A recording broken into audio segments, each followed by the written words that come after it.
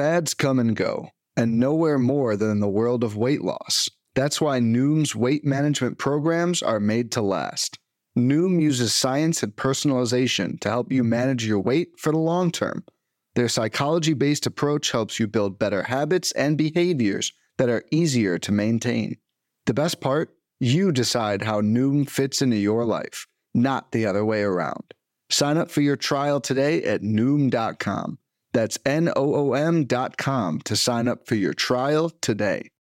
What is happening? Welcome to the Plus Pitch Podcast, your morning pitching podcast from PitcherList.com. My name is Nick Pollock. Today is July 2nd, and yes, we're going to talk about baseball. My voice is a little gone because I celebrated Chris Towers' birthday with Frank Stanfield doing karaoke for about 4 hours yesterday, so I can blame him. But Kyle Bradish went 6 innings, 1 runs, 7 hits, 1 walk, and 7 Ks. And I don't know how to feel about Kyle Bradish. I know it's been 4 good starts in a row, about 600 runs total in that time. And I've been looking at Kyle Bradish saying, look, I don't trust the four-seamer. I don't really trust the sinker. But if the slider and the curveball are both there consistently, then maybe there is something that is sustainable. And here the slider wasn't really that good. It was a 48% strike rate. The curveball stepped up for 5 over 17 whiffs. It was only 17th thrown. It was 53% CSW, but it wasn't that overwhelming pitch that I really want it to be, which meant that the four-seamer and the sinker got by, and that's why you had this good outing. The changeup was around, but it wasn't really like this fantastic pitch. And because of all of this, it has me questioning if Kyle Bradish really is that sustainable pitcher. That said, he does get the Twins again a second time. If you want to go for that, by all means. I've been very wrong in my analysis over time, being like, look, I don't really see how this is sustainable, and the guys just do it. And this is the 4th straight good start from Kyle Bradish, so maybe just ignore what I'm thinking and just keep starting him until there really is fault.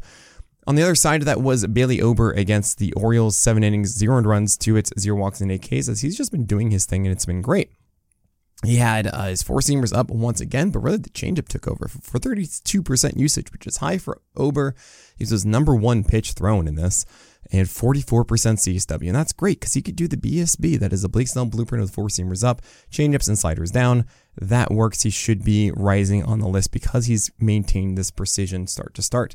Justin Verlander did good things against the Giants. The slider went 11 for 41 whiffs. You love to see it. He's a Holly because he's not getting that 10, 11 strikeout games. It was 6 Ks in 7 innings, but he's still very, very much of a rock in your rotation. Nathan Eovaldi, I am here to admit fault because after 2 starts of 93.8 miles per hour and then 94.4, I thought the Rangers were going to sit him for a start. They say, look, let's just rest up. You're clearly not there with your velocity. And what does he do? He goes against the Astros, goes 7 innings, 0 runs, 2 hits, 4 walks, 5 Ks with 96.1 on his four-seamer. Guys, I apologize. I did you wrong. I did you dirty. The pitch wasn't that good, though. 14% CSW. The curve and the cutter and the splitter really did step up to get through this one.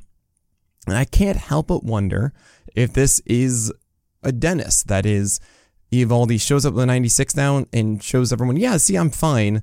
And now you can sell Eovaldi at a higher rate than you were before. As Eovaldi, do we really trust that he's just fine now? I don't know.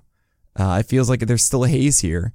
And that might mean that you can trade him and get something more stable in his spot. I don't know. Otherwise, it could just be totally fine the rest of the year.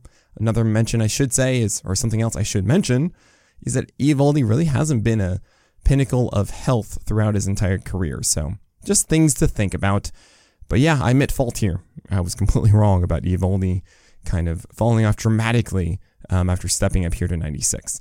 Jack Flaherty against the Yankees, 6 innings, 0 runs, 4 hits, 2 walks, and 4 Ks. And this was great because it wasn't really the fastball doing much. It was fine at 93. But both the curve and the slider looking great here. And now he gets the White Sox next, which is exactly the team you want to face when you have your right-handed breaking balls working. That's a great thing. So cool stuff here from Flaherty. I feel good about that one. Long term, I don't know. He's been very volatile throughout the year, but it's very good to see this. I just hope the hip is okay through the All-Star break. Charlie Morton against the Miami Marlins had just a nice, easy start. 5.2 innings of 0 runs, 4 hits, 1 walk, and 5 strikeouts. Had a good cutter working. Just very nice to see that. Tanner Bybee against the Cubs had an interesting one as he got the win. 5.2 innings, 0 runs, 3 hits, 2 walks, and 9 strikeouts. Why is this so interesting? Well, it's because the four-seamer really was the pitch in this one, as he did say Verdi, as his hat does ask him to do every single time. Maybe actually is the glove. I always get that confused.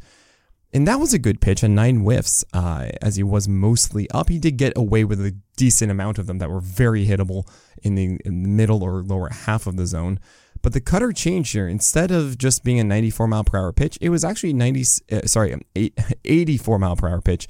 It was an 86.5 pitch with less horizontal and vertical break, being more of that tight cutter and esque kind of thing. And so the slider is still a slider because it's not 88 or 89, but it is more of a strike pitch than it is a put away offering.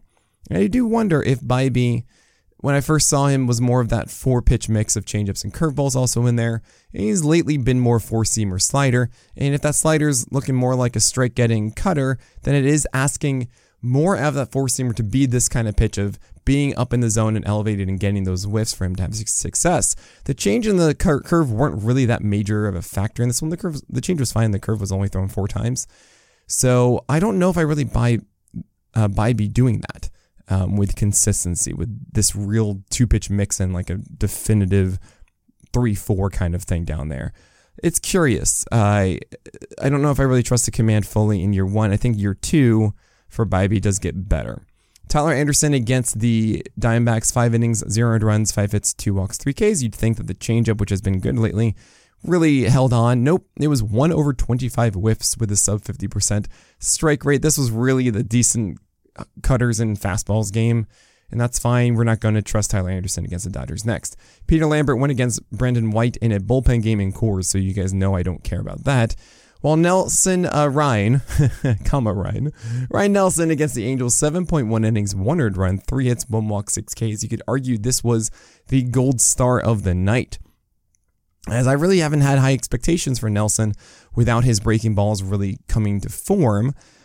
It was a changeup for the second straight start that really came through. Now, when I say came through, it wasn't the greatest thing ever, but he did a really good job of staying around the edges with it, and I do like that. And the 4-seamer was interesting as he threw a lot of them that should have gone crushed, and they just weren't. I don't know. I'm a little weirded out by Ryan Nelson still because it's just 4-seamer changeup, and he has this cutter that was 8 for 11 strikes that helped. Is that enough? Maybe. It could be against the Pirates, even though they just took down Bido and Oviedo. But something to consider, and I feel as if we were waiting for Nelson to really have those big breakers that we saw at the end of last year for him to really take off, because really that 4-seamer isn't that elite of a pitch at the moment, at least in my view. There are moments that Nelson's 4-seamer looks so good, but I don't really know if I can buy totally into this. We have Michael Wacha going against the Reds, 5 innings, 1 earned run, 5 hits, 2 walks, 4 Ks. I didn't know if he was going to make this start because he's had that shoulder fatigue. Playing catch wasn't too encouraging, and we did see, a good outing here, but the velocity was massively down across the board. We saw 2 ticks down the changeup, 1 to 2 ticks down on both the 4-seamer and the sinker, and the locations weren't so amazing that I think, no, he's just such a good command guy, it doesn't really matter. So he did well inside of Cincinnati. Props to him for that. I would be cautious starting him against the Angels next time, and Wacha could honestly just be sat by the Padres through the All-Star break as to say, look, your shoulder isn't totally there. We see that. And you only really get one more start before then. Maybe we can find someone else. Maybe Adrian Morejon, who's going today for Darvish, by the way. Maybe he does step into that start for Wacha next time as you just rest him, and they give him that extra time so that Wacha could be much, much better consistently in the second half. I don't know. Don't know what they're going to do there. If Wacha continues to start and they say, no, it's fine, maybe he should have higher velocity and not start against the Angels. And I guess you kind of have to do it, but it's a little weird at the moment. Ian Hamilton started for the Yankees in a bullpen game, as this was a doubleheader yesterday after the rainout on on Friday. George Kirby versus Tyler Glasnow was a very interesting one, and we're going to talk about him and Glasnow and, of course, everyone else after this break. Are you ready to step up to the plate and show off your fantasy baseball skills? Check out Underdog's Fantasy 7th Inning Stretch Tournament from now through July 14th, where you can build your dream team and compete against your friends for the $150,000 in total prizes.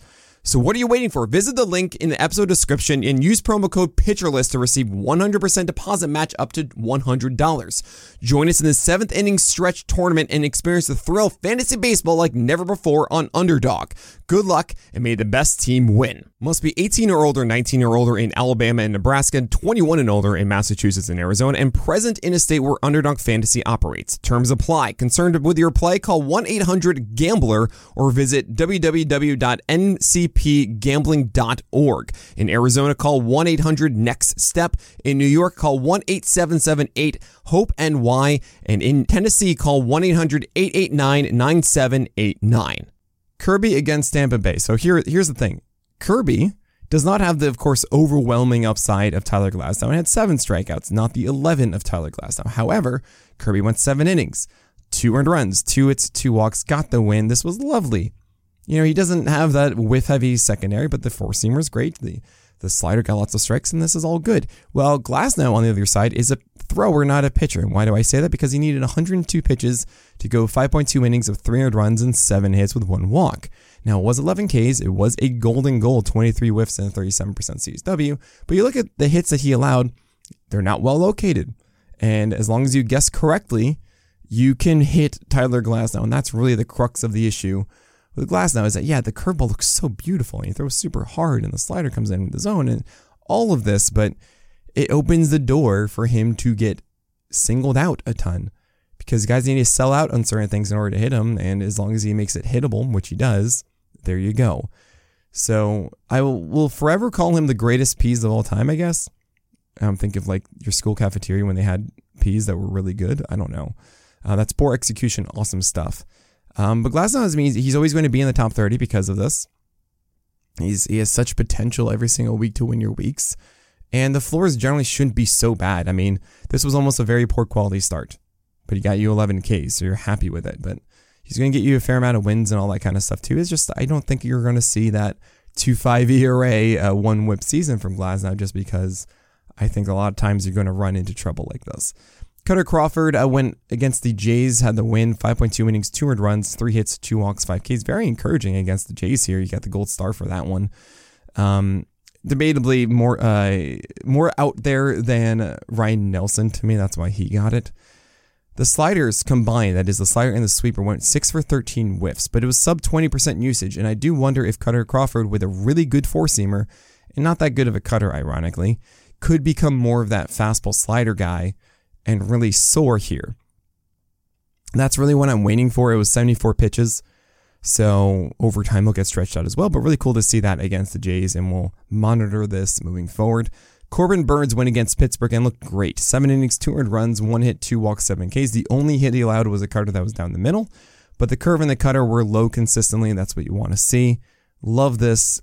I hope that he can get past being that 25% or under strikeout arm that he's become. Small steps, guys, not leaps.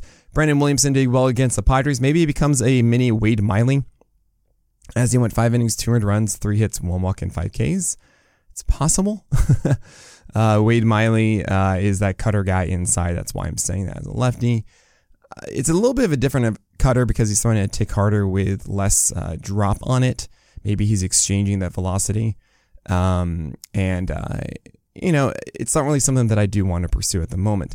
Dylan Cease against the Athletics, 5.1 innings, 300 runs, 6 hits, 3 walks, and 5 Ks. Against Oakland, very disappointing considering the slider just was either really over the plate or in the dirt. And yeah, he got 8 whiffs on it, but we need that, hovering down in glove side corner of the zone. And it wasn't there for this. And the Oakland Athletics, despite being Jokeland, were still able to do something on it. Obviously, we still start Cease. It's very similar to Glasnow in this way. Daniel Lynch against the Dodgers, 5 innings, 300 runs, 5 hits, 3 walks, 4 Ks. Nothing really to report here, but it is a Blake Snell blueprint. 4-seamers are upstairs. It's just a sub 10% swing strike rate, despite the 92nd percentile and high location on those 4-seamers for Daniel Lynch. Something to think about. He's really for fastball changeup. If he does add a really good breaking ball, maybe that works, but we're not there now, and I don't really believe that will happen considering he's in Kansas City. Kyle Muller is throwing harder, but didn't really do much. 5 innings, 300 runs, 6 hits, 4 walks, 4 Ks. But he was 93, and now he's 94.5, and even hit 97 in this one, which is really cool. But yeah, 5 for 51 whiffs on that four-seamer, not cool. And the locations of it are down and arm side, which I don't really like. If he's increasing this velocity up to 97, maybe he can be like a neck beard of going down with called strikes on it and then sliders and curves underneath. But I don't really think those secondaries are that good. And if he really wants to dominate with these, then he has to elevate with a four-seamer. Otherwise, be throwing a sinker and trying to miss under the bat. I don't know. It just doesn't quite work at the moment for Muller. Matthew Liberatore has nothing for us to hold on to, and this wasn't good against the Yankees, and do not start Matthew Liberatore. Hunter Brown got singled out by the Rangers. Didn't allow a single home run, but 10 hits here, 4 innings, 300 runs, 0 walks, 6 Ks. Don't judge him too hard for that. Keep starting him. Anthony Descafani went 3 innings of 300 runs, 3 hits, 0 walks, and 3 Ks. All the threes here against the Mets. Had more threes than some terrible basketball team. Okay, I'm so sorry. 5 whiffs, 25% CSW, just 55 pitches as he got the early hook. He does get Rocky Road next, and there's a chance there, but I really feel like we should be moving on from Descafani. He's well over 20% rostered still, which is kind of shocking to me. It should be a streaming spot instead. Zach Wheeler, very disappointing against the Nationals. Yes, he got a win, 6 Ks, but 5 innings, 400 runs, 7 hits, 0 walks against the Nationals. And the curve, sweeper, and slider combined for 2 over 38 whiffs with just an 8% CSW. That can't happen, Wheeler. I love watching him pitch. I love his precision. I love how good his fastballs are. It's just, please figure something out with those secondaries. You got to get better with those. I mean, I don't know what to do with the list here because I really do think that those should be much better. And he's one of the few guys that are able to go 7 innings consistently. But man, this is really, really tough right now for Zach Wheeler. He's losing ace is good at ace labels potentially. I mean, I think one more start and we see. Marcus Stroman against the Guardians, 5.2 innings, 5 earned runs, 5 hits, 2 walks, 7 Ks. You're worried because now you had 300 runs last time. It was 5 here. And what do? You just keep starting Stroman. Come on, don't freak out too much. It was just 2 bad starts after only 2 games above 200 runs in 18 starts or 16 starts before this. I mean, that's ridiculous. Yusei Kikuchi against the Red Sox, 4.1 innings of 5 earned runs, 7 hits, 2 walks, and 7 Ks. He did what he was trying to do, which was sliders and curveballs in the zone. The Red Sox jumped on some of them that were hung, and that's that. The skills are still there, and he goes against the Tigers. We're fine. Julio Urias, I was thinking wasn't a still ill. It was a still ill against the Royals. Womp womp. Did not have his command. Wasn't good. We just hope it's in the past now, and we just start him against the Pirates next. Yuri Perez met the Atlanta Braves in the first inning for 0.1 innings. 6 earned runs, 7 hits, 0 walks, 0 Ks. He threw strikes. Atlanta jumped on him. That happens, man. It happened to DeGrom once, don't worry about it. We still start Perez as long as he's still pitching for the Marlins. Luis Severino looked terrible against the Cardinals. Actually looked, I think, a little bit better than he did against the Rangers, even though this was 4 innings of 7 earned runs, 9 hits, 3 walks, 2 Ks. The slider and the cutter and with the changeup are just not good at the moment.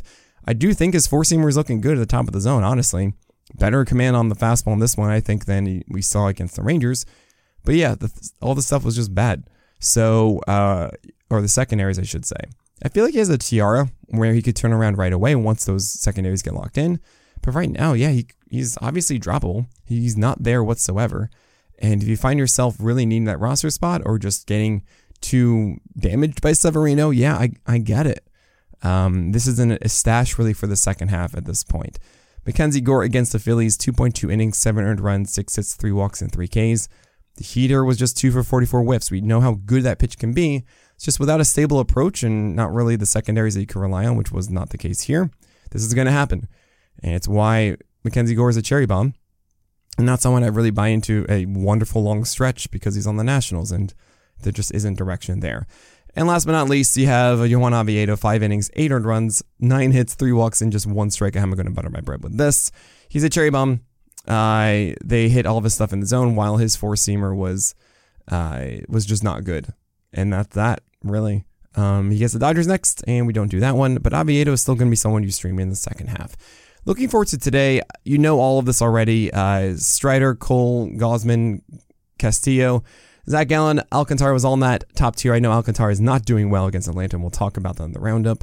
Very disappointing. I probably should have put Alcantara in the probable start just because Atlanta did so well against, they're just such a good offense that I really should have considered that more. Probable start team, you have Ranger Suarez, Taj Bradley, Reed Detmers, Sonny Gray. Yu Darvish was scratched for Adrian Morejon. Tony Gonsolin, Michael Kopech, Jonah Montgomery, Andrew Abbott, Garrett Whitlock was removed with elbow soreness, and it's all kinds of pain.